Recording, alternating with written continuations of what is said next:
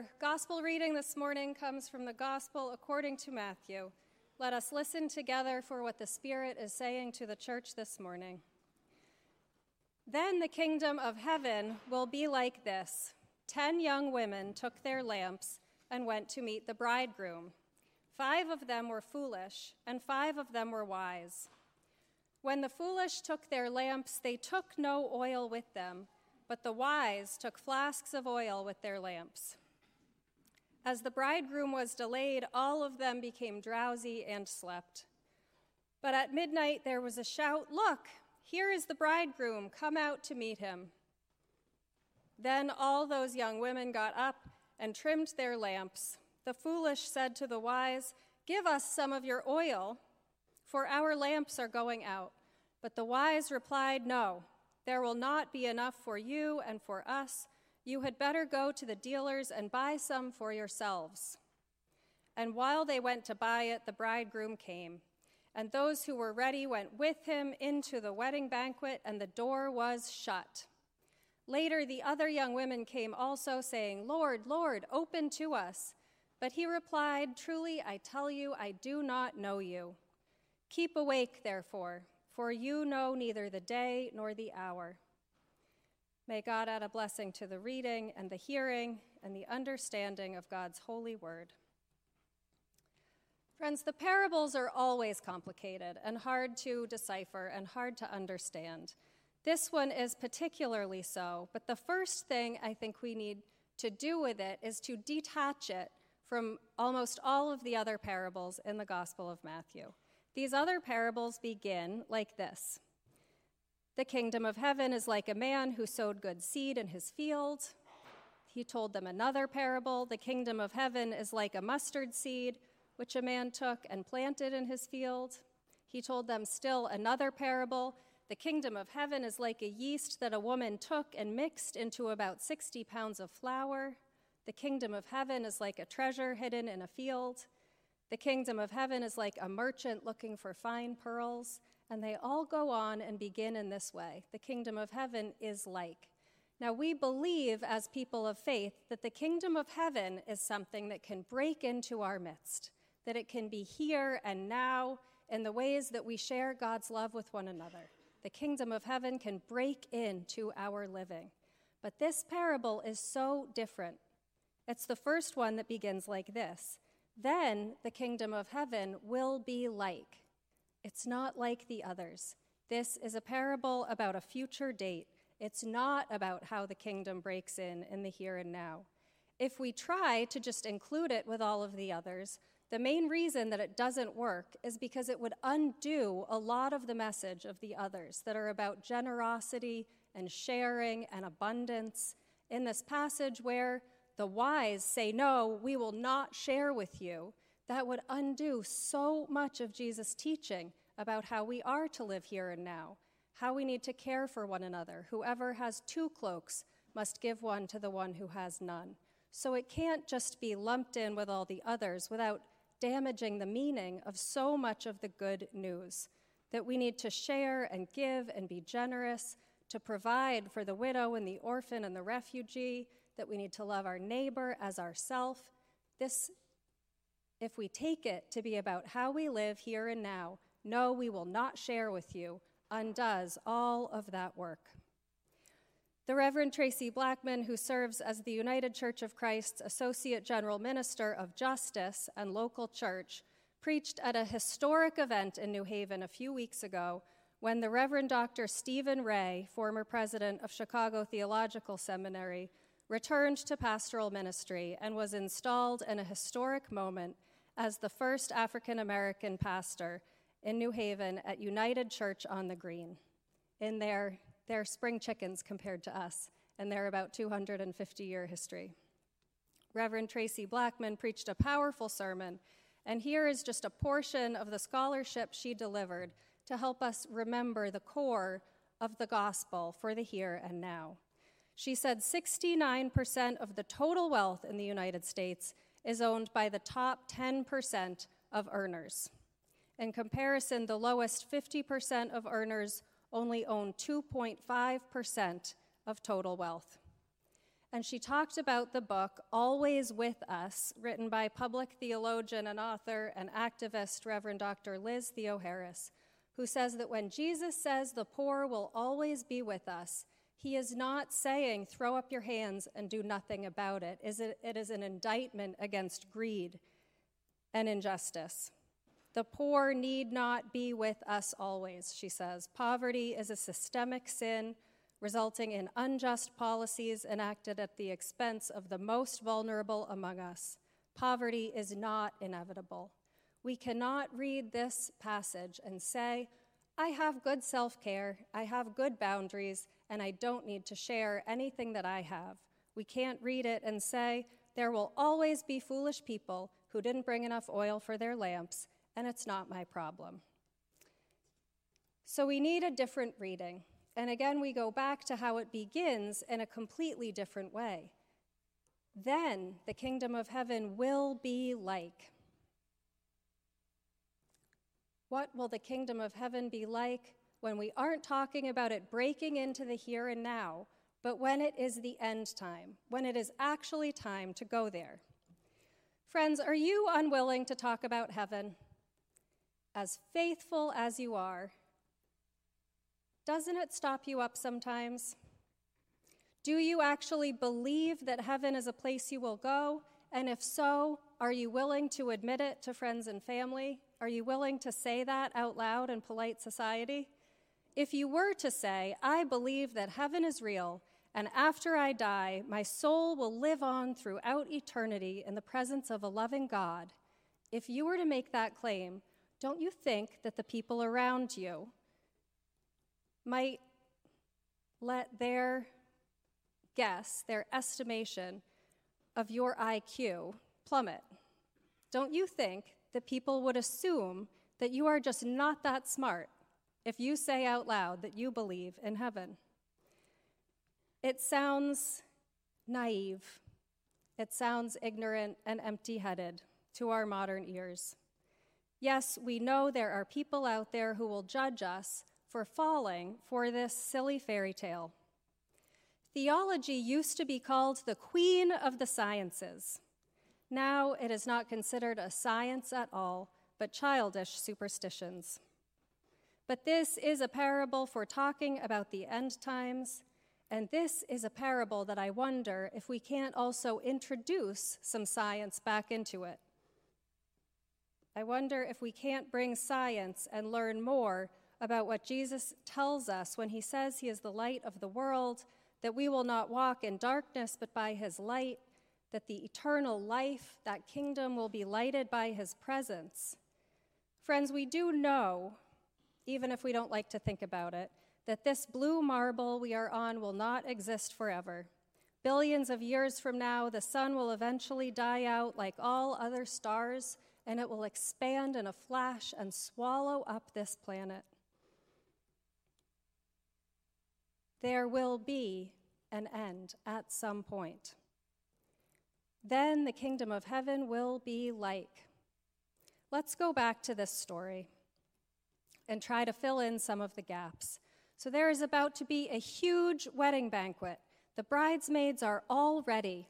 If the history I found about weddings in those days is right, the party would have lasted for days and days, and guests would have been picked up all along the way in a growing procession as the groom came house to house to gather up all of his friends and extended family and bring them together to the wedding feast.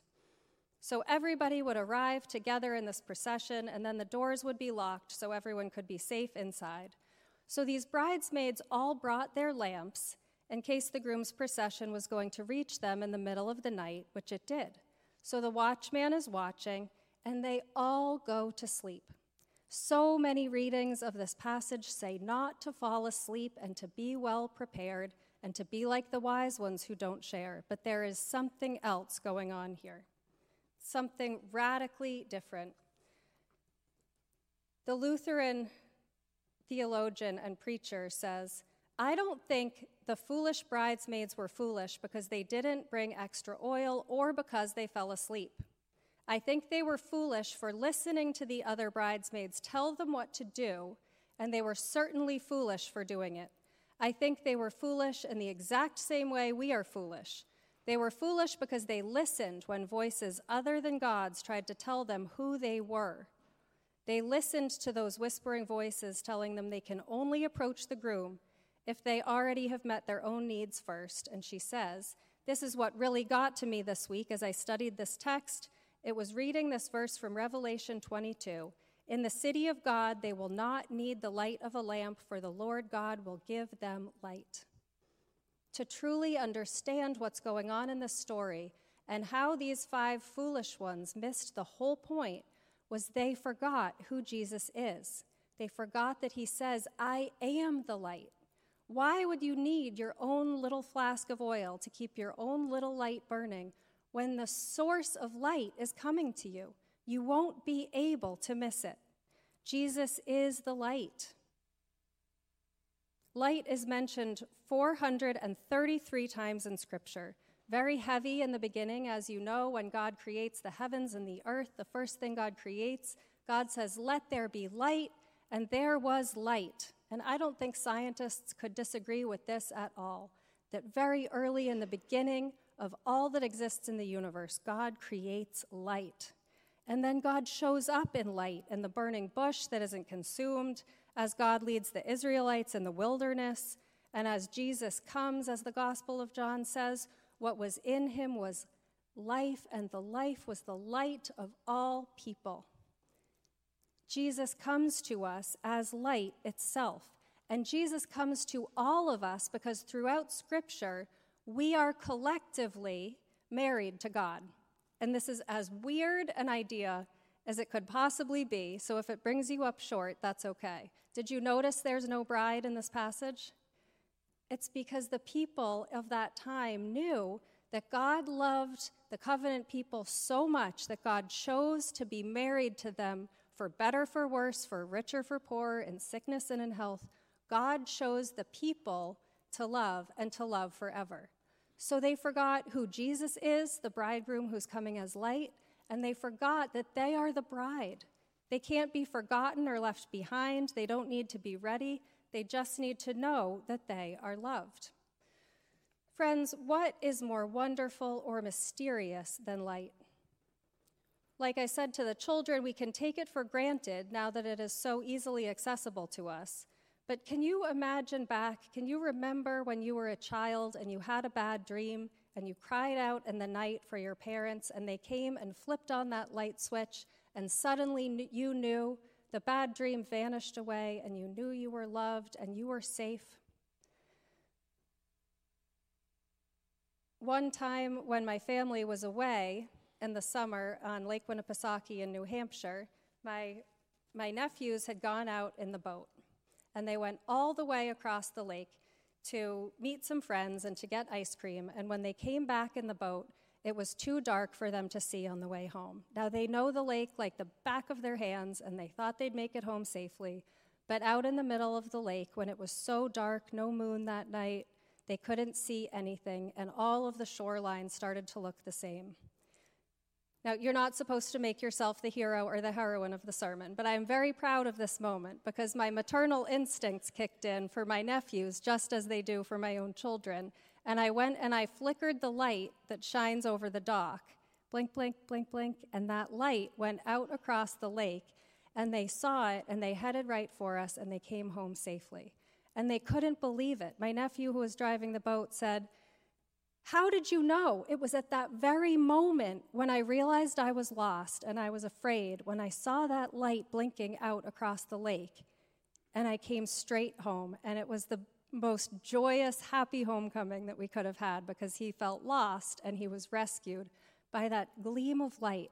But that light that is collections of photons just shooting out like waves over the waves of the lake and reaching his eyes is such a profound miracle that we can't even begin to wrap our minds around it. Even the most clever scientists come up short when they try to understand what light is.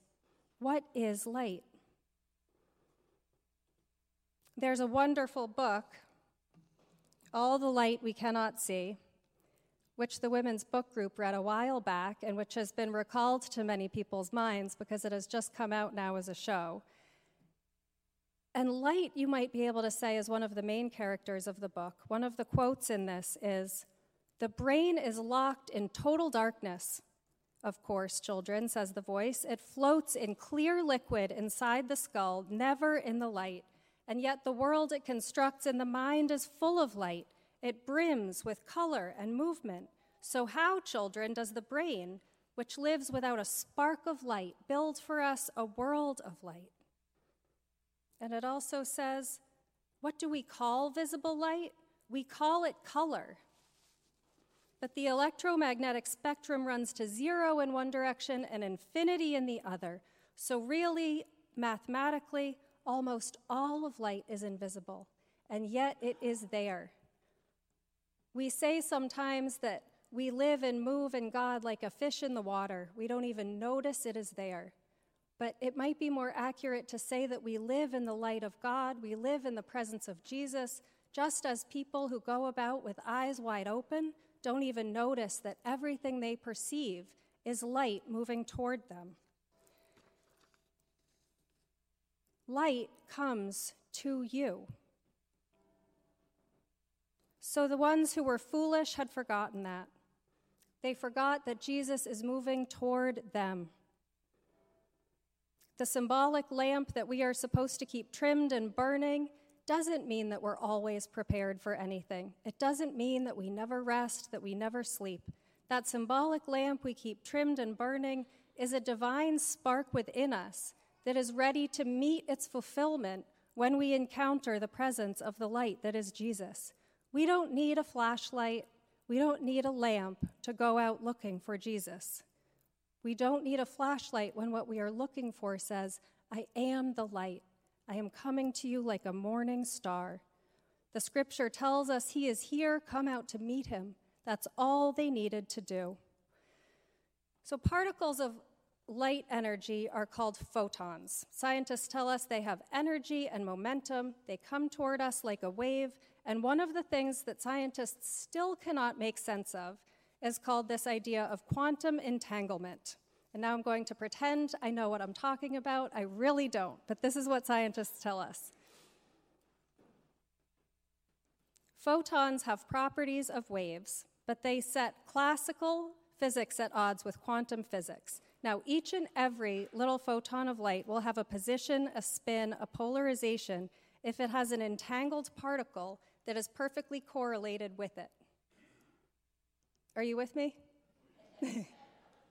This is where they come up short, that there are these bonded pairs that can be separated. I'm preaching to an actual rocket scientist right now, so do you know we have one in the room? There are these bonded, tiny little specks that can be separated by countless light years, and they never lose the bond that they have with each other, and they perfectly correlate with each other. And this is what brings scientists up short, because they cannot mathematically reconcile what it is that is going on. But I like to think that as people of faith, we could fill in some of the blanks when we understand that Jesus is like this with our very souls. We are bonded in an entanglement with Jesus.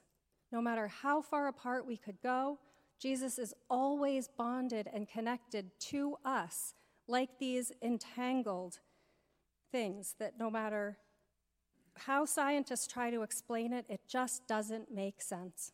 Some scientists also try to interview people who have had what they call an NDE, a near-death experience, and these can be fascinating stories full of vivid details. But the thing that most people will say, and the thing that most of these stories have in common, is what? What is it that people say they saw? They saw light. They were moving toward the light was moving toward them. We are bonded. We are bonded in this cosmic union, this marriage with this holy source of light. We carry a spark of it within, and it reaches us across divides. It is ours no matter where we go. We do not keep our lamps trimmed and burning because we're always prepared and always ready. We keep our lamps trimmed and burning because we are the counterpoint to the light that is Jesus, unbreakably bonded to that source of light. May we keep the light of that true wisdom trimmed and burning in our hearts from now until that day when we will come face to face with the true light, and until that and all other mysteries are solved.